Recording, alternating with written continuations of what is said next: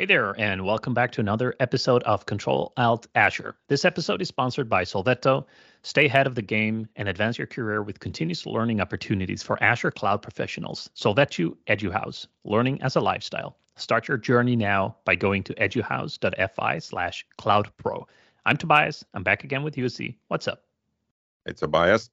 I realized that now that we live in the new house for about 6 months now, we have a small yard, and the kids have been asking for a trampoline. And we used to have one at the summer cabin, but obviously we don't go there that often. So we went to the store this past weekend to get one. And I perhaps did not do my preparation properly for this because I didn't realize how many different types of trampolines exist. There's the cheapo ones, there's the professional ones, there's the super premium expensive ones. So we opted for something fairly affordable because the season here in Helsinki is relatively short to keep the trampoline assembled on the yard before winter comes. So I got the box from the store, we packed it in the car, everything was fine, kids were happy. And then we got home, we started assembling it. And I didn't take the one that I was supposed to take, the circle shaped. But apparently the box was in the wrong pile in the store, and I got the one that's oval shaped. And it's massive. I think it's almost 5 meters Wow. wide, and it just barely fits on the spot we had planned for the trampoline on the yard. But the kids are happy now. So all is well. But next time I will be extra careful on checking what I'm buying. Yeah. So I have a couple of friends who have one of those as well, and it's pretty popular around here as well. And just make sure that you anchor it down, because when the strong winds come, it can be like a sail on a sailboat. It just, the wind comes under it and it will just take it away. So two of our friends, their trampoline went 2.5 kilometers with the wind because they live by some fields. So it just went out over their fences, and then it started rolling with the wind like a sail, and it just smashed through a couple of fields, one of those solar panel parks where you have, collecting sun rays. Just precisely missed all of the solar panels, but you could see where it bounced. So it was pretty high force. Make sure you just anchor that thing down before the strong winds come back. That's good advice. I will. So on my side, you mentioned that you stopped eating gluten, I think, in the last few episodes. And to that point, I actually stopped eating bread for breakfast some time ago, I think half a year ago. So now that I'm back in the saddle, literally on the road bike and getting a lot of workout done every day again, I tend to do perhaps between 30 to 50 kilometers each workout session a few times per week now. It's pretty nice. And I noticed a huge difference in the effect of that workout while not having the bread in the morning. Because I used to eat maybe 2 or 3 sandwiches in the morning because it's good, right? I love sandwiches. But skipping that entirely, this is not like a super strict diet, but reducing the morning sandwich greatly improved the metabolism I have and the calories I burn, and at least the perceived results of the workout. I still eat pizza, obviously, and bread. So I think that's the balance you need to find. Like, I don't believe in any one diet that restricts you too much. It should be a balance. If you work out enough and you eat healthy most of the time, you should be able to indulge in whatever you want. Like a bowl of chips, a couple of pizzas, a few burgers and fries. I don't care. I eat everything. But I justify that by working out and just reducing the bread, like the sandwiches I had every single morning. That helped a lot. So that's what's up for me. That's the biggest change I've seen to my kind of lifestyle. So pretty minor change. That's a good insight for sure. And bread, I love bread. I don't really eat it that often anymore, but it's easy to consume a couple of slices because, hey, it's bread. Alrighty, before we get to the actual content, we have something new here, and we have a few community highlights, content, articles, blogs that we've been reading since the last time we recorded. And so we have a couple of to list, and we'll add the links to the show notes. Toby, I think you have a couple. Which ones would you like to highlight as content from the community? Yeah. So since this is the first time we're doing this, we could choose from quite a long list of community content, and there's a lot of stuff out there. I wanted to pick something that happened recently that I took a look at. Sam Kogan published something called Resource Group Location Matters in his blog, and that's just resource group location considerations in failover scenarios. And that's pretty interesting. Another one is by Anthony Chu in the Microsoft Tech community. And he talks about an Azure Container Apps newsletter that is now launched. So if that's the space you work in, that may prove to be a great resource as well. So I'll make sure that we put all those links in the show notes as well. So what highlights do you have on your side? So I have two more. The first one is from Daniel Calbimonte, how to work with ChatGPT in Visual Studio Code. So this is an extension for VS Code to enable ChatGPT assistance for writing and coding. And this is talking directly with the OpenAI ChatGPT. So it's not Azure OpenAI services. I haven't tried this yet, but it looks interesting.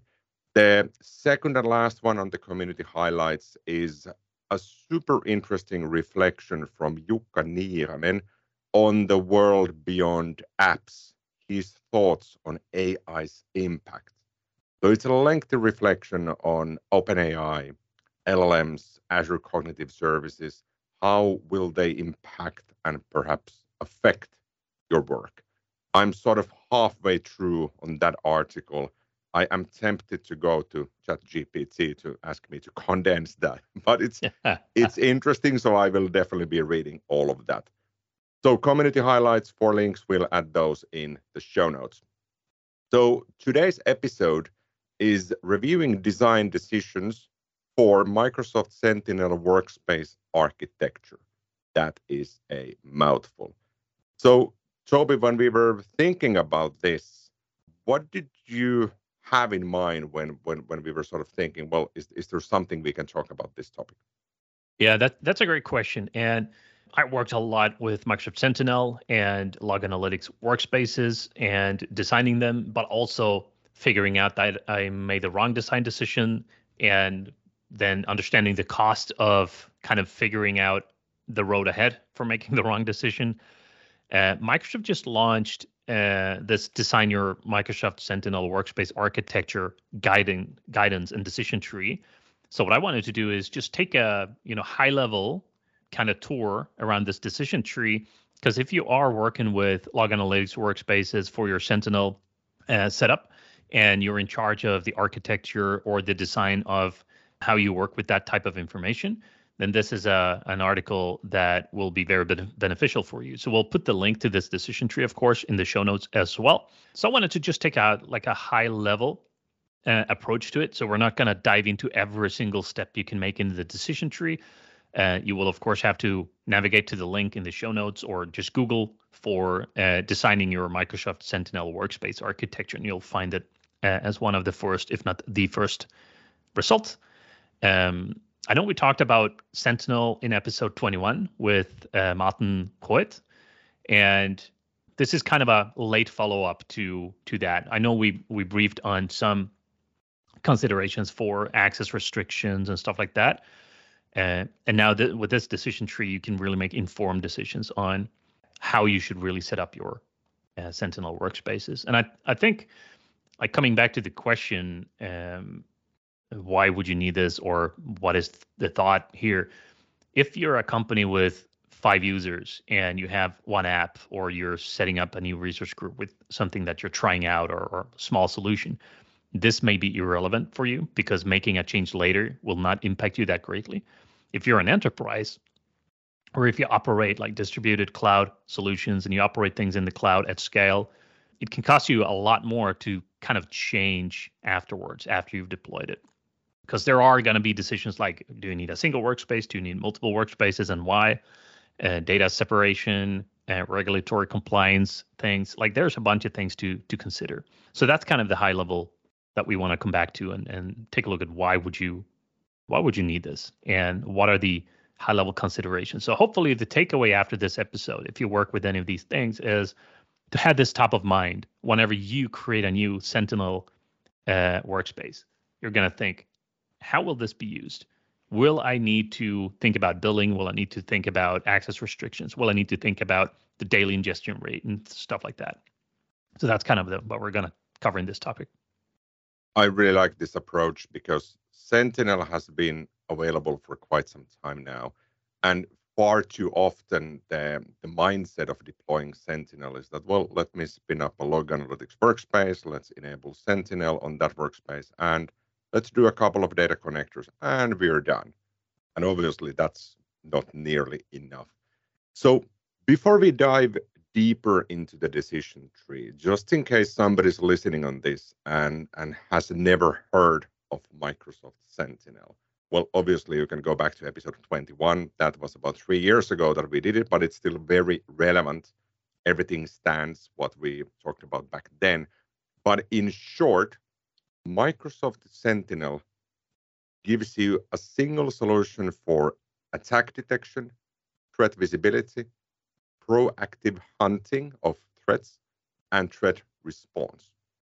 So it's a tool on top of Microsoft Azure that ingests logs and data and events and allows you to automate, orchestrate, and respond to any of those threats. That's essentially what it is. But there's a lot of functionality there as well.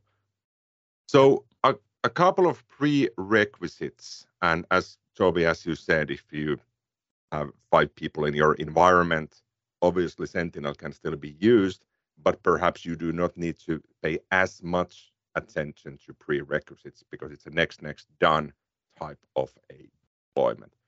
But you mentioned you've been working quite a bit with Sentinel back in the day.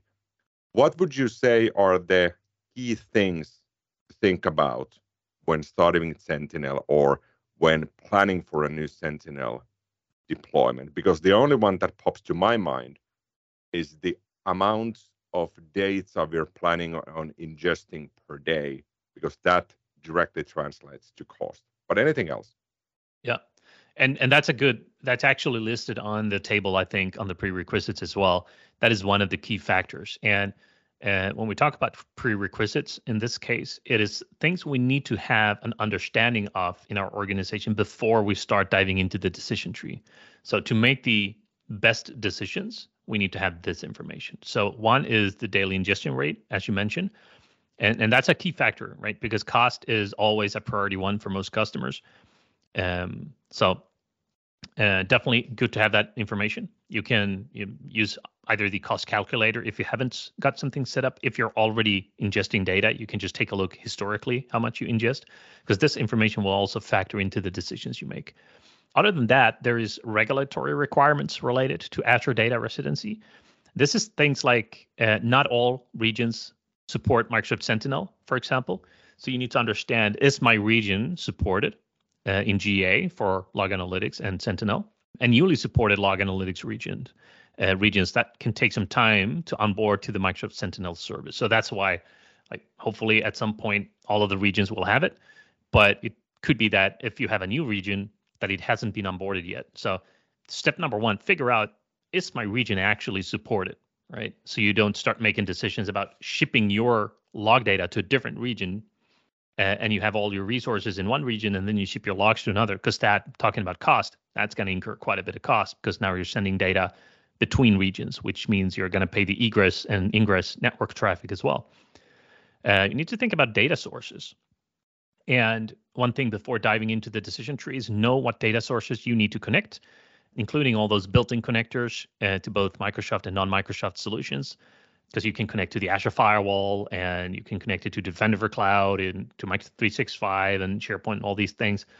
So understand what kind of data you want to have and collect, because that will also factor into the amount of data, of course, ingested, but also to what type of data it will hold, because that can also play a role. If you store PII, personally identifiable information, it can also be if you have custom connectors that is shipping logs from a custom solution in, will that have some PII that you need to kind of separate? Do you need to make a decision around that? So having that information will help you a lot. And then as always, like user roles and data access levels and permissions. I think we talked to some extent with Martin in episode 21 about that. But just to kind of reiterate, when you start thinking about design decisions or architectural decisions for setting up Sentinel, it's very good to have this information. How do you want this to be accessed? Who should be able to access this?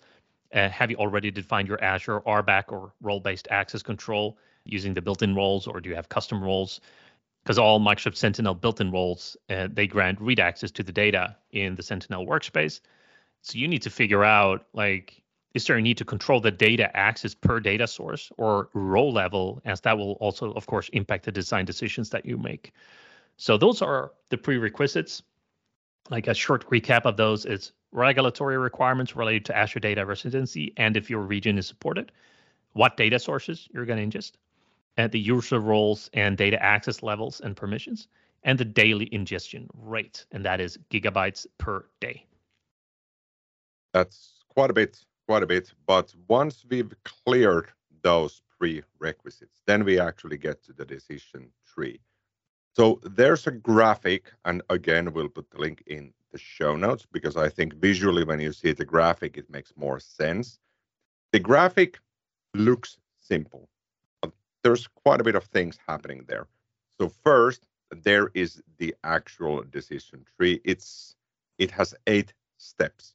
So you start from step 1, and depending on what you choose to answer in step 1, and let's talk about that in a second, it might direct you to go to step 5, depending on your decisions. And some of these steps have additional pointers to additional notes. So quickly checking, we have 10 additional notes. So 8 steps. Each step has a decision you have to make. Depending on what decision you make, you have additional notes attached that give you further context. If you choose to do X, then you also have to do Y, Z, and W, for example.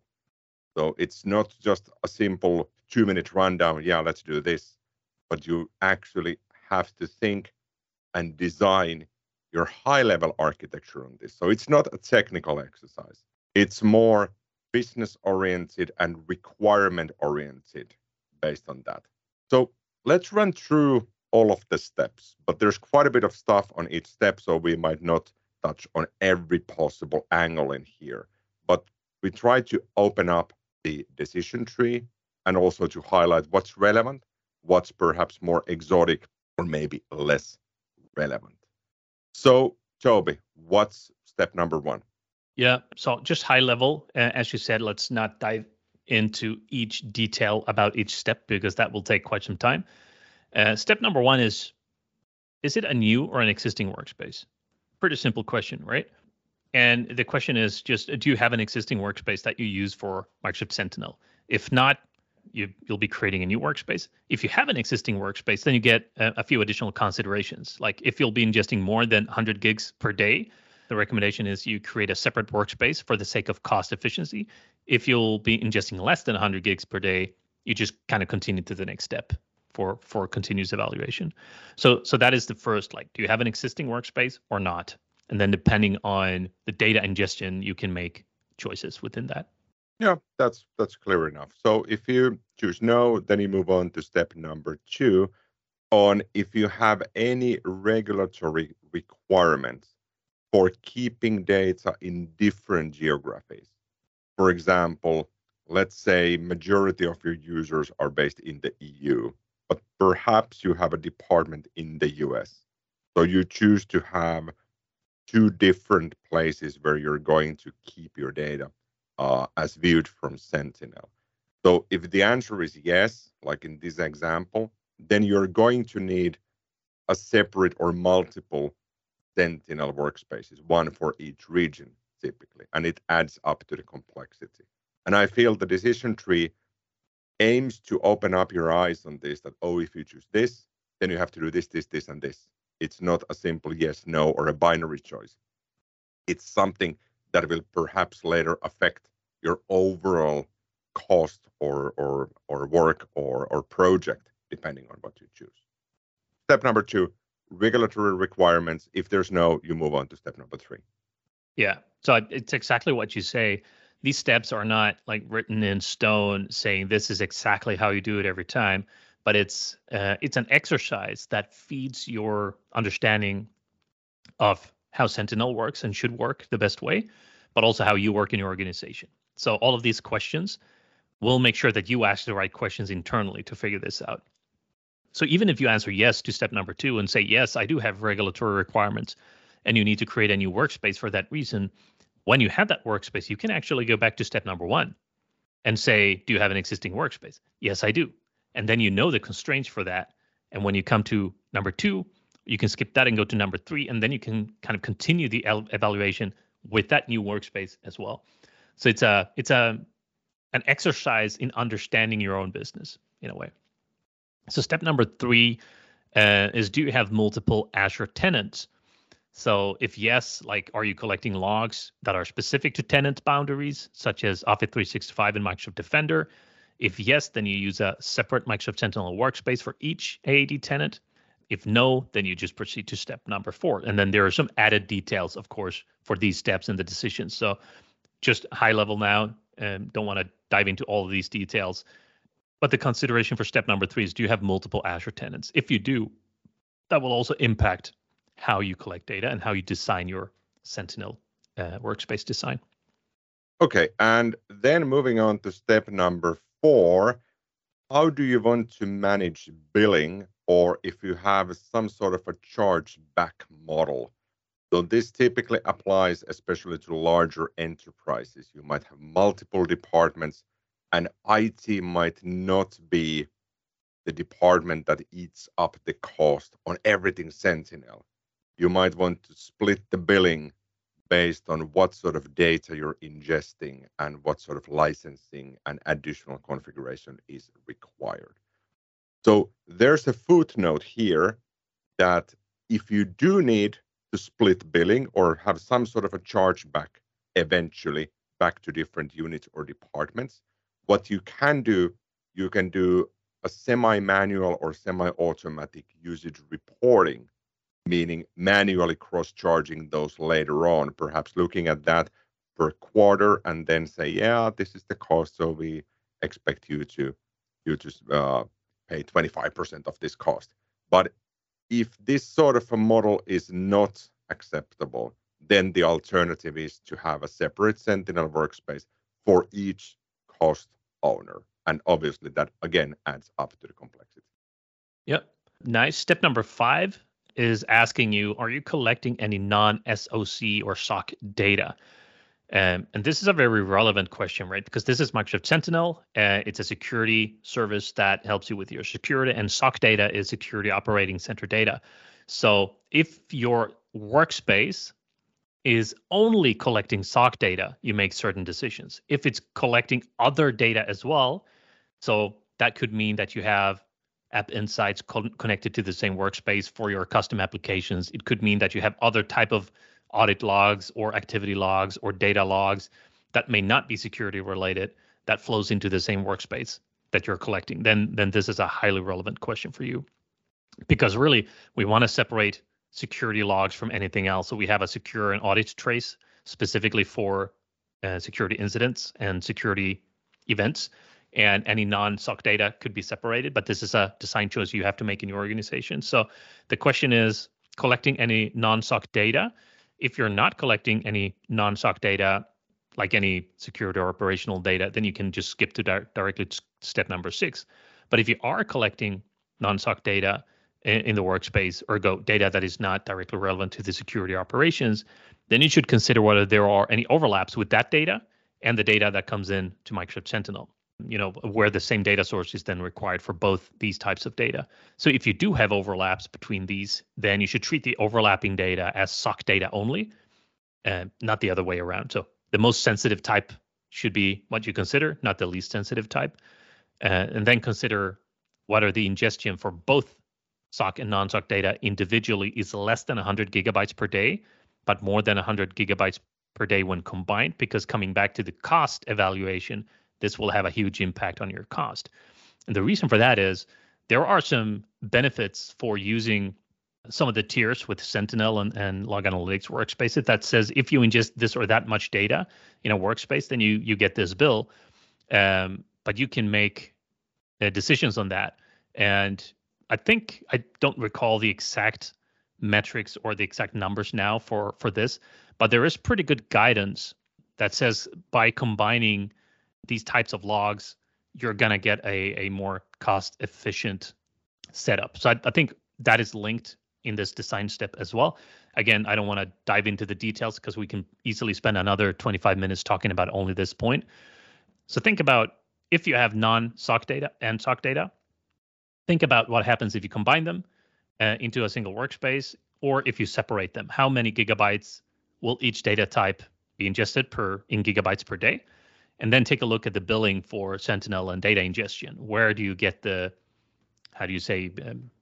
you don't call them reserved instances in Log Analytics, I think you call them something else, but the pricing tiers that you can select differs per amount of gigabytes ingested. So that's kind of where the question comes into play and becomes relevant.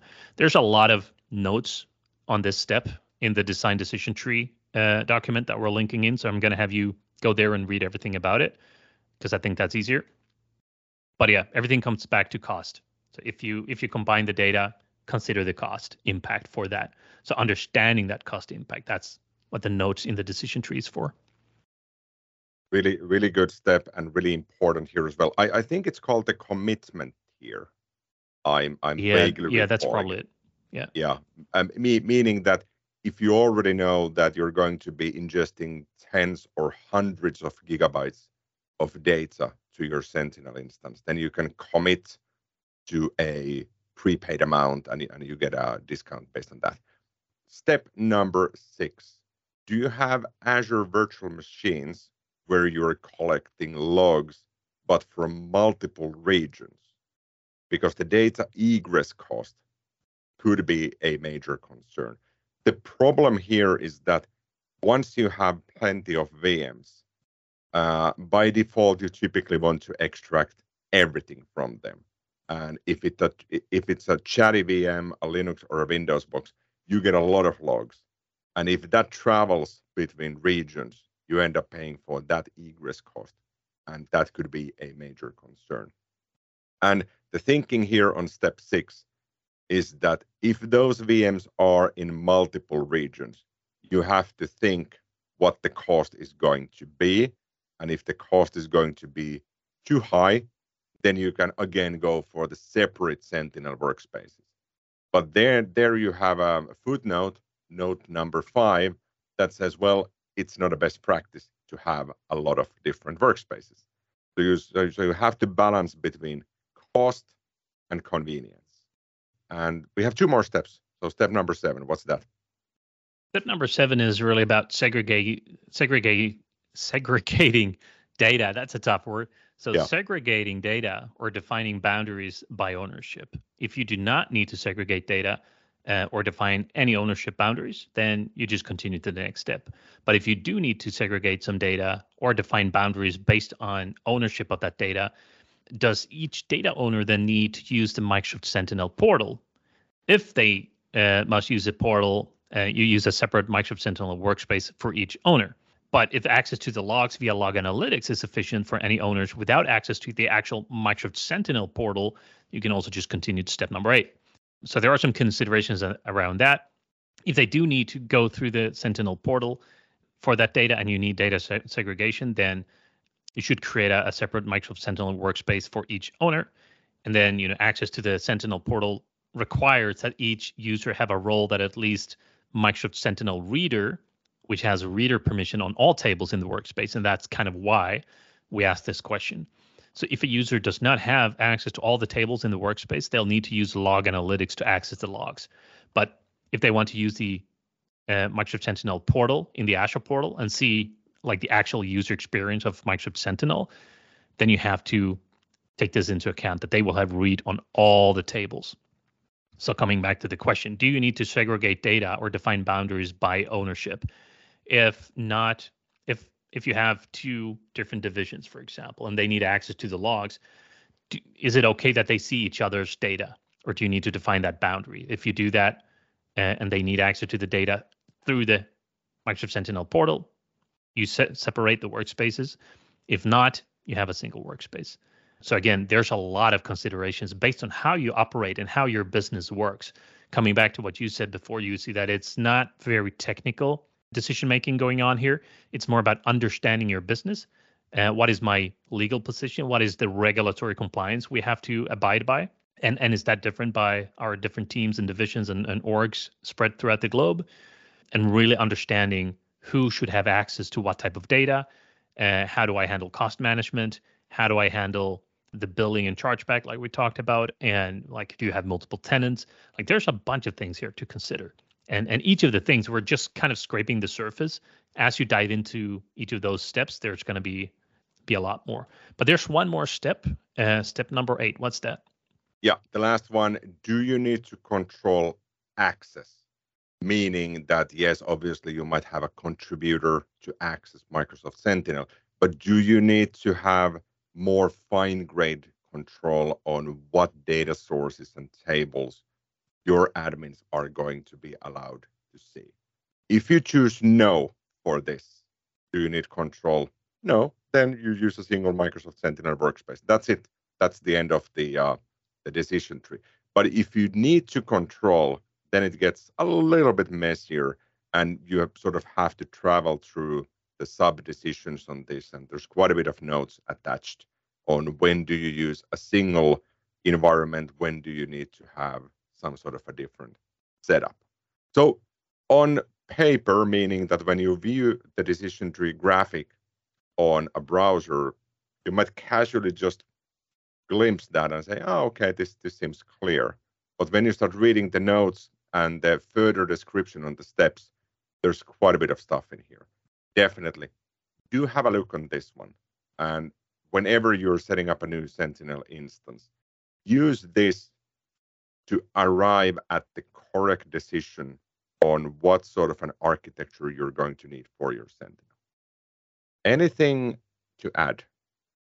No, I have a lot of things to add based on this and based on how I've worked with Sentinel and log analytics. But I think this covers what we wanted to do with this episode. Take a high level peek at the decisions to kind of just bring awareness to the organizational awareness you need to have when setting this up. So again, if you're 5 users or 50 users and you have a small service, you can just set up a workspace and then you can kind of change as you go. If you're an enterprise or a larger company where you have multiple things up and running already and you have a lot of more requirements on you, make sure that you sit down and do this exercise first before you start just implementing things randomly. If you do that, you're going to save a lot of time down the road. One thing that I'm missing from all of the content here in the decision tree, at the beginning of the decision tree article, there's a link to sample workspace designs. And there's quite a bit of those designs. So I was hoping that when you travel through those 8 steps, and if you arrive at a choice, oh, I need multiple workspaces for geographical reasons, for example, would it be nice to have a link from there exactly to the correct sample design telling this is what you're going to build now. But now you have to travel there and start reading another document to understand, so which one did I need to go again? So perhaps that's something that I could edit and send a pull request to Microsoft and hope somebody would accept that. I will do. Alrighty, we have the last bit, the unexpected question. And Toby, it's my turn to ask you the question. Are you ready? Yeah, all right, let's go. What movie completely changes its plot when you change one letter in its title? And what's the new movie about? Okay, so I've done that exercise when I was a kid, and a couple of times throughout life, I've considered this a very important question. So I have a few that I can come to think about. One is Beauty and the Beast. If you change one letter, it becomes Beauty and the Yeast. Maybe that's about baking. I don't know. You have Apocalypse Now. If you change one letter, it becomes Apocalypse Cow. And that's about a cow that brought down the world. And you have Harry Potter. What about Harry Potter? So he's just growing like Chewbacca. Like a guy named Potter, hairy like Chewbacca. I don't know. You have RoboCop, and I remember a friend in school many years, like 2 decades ago or so, maybe more than that, 2.5 decades ago. He called RoboCop HoboCop for some reason. I can't remember the story there. Top Gun would be Top None. Silence of the Lambs would be Silence of the Lamps. But I'm not sure how that would change anything because lamps are inherently pretty quiet. And the final one I can think of top of mind is Mad Max, which is a movie probably everyone knows about, either from the originals or the reincarnated movies. Sad Max, which is perhaps a good reflection. It doesn't actually change anything in that story, I think, because Mad Max is Sad Max as well. So yeah, definitely. At least the old ones, the Mad Max 1 and 2, I recall. Oh, really good ones, really good ones. I hadn't heard most of these at all. Perhaps the reason is that a lot of the times back in the day when the movies were imported to Finland, they would translate the names of those movies, and then you didn't really think through on the original name at all. Oh yeah, yeah. We have that in Sweden. Sometimes, most of the times, we keep the original, but I've seen some strange stuff where they really like RoboCop. I think is RoboCop, but it could have been the robotic policeman. Yeah, they exactly. make really strange translations sometimes. All righty. Thank you for tuning in again. See you next week. All right. See you then.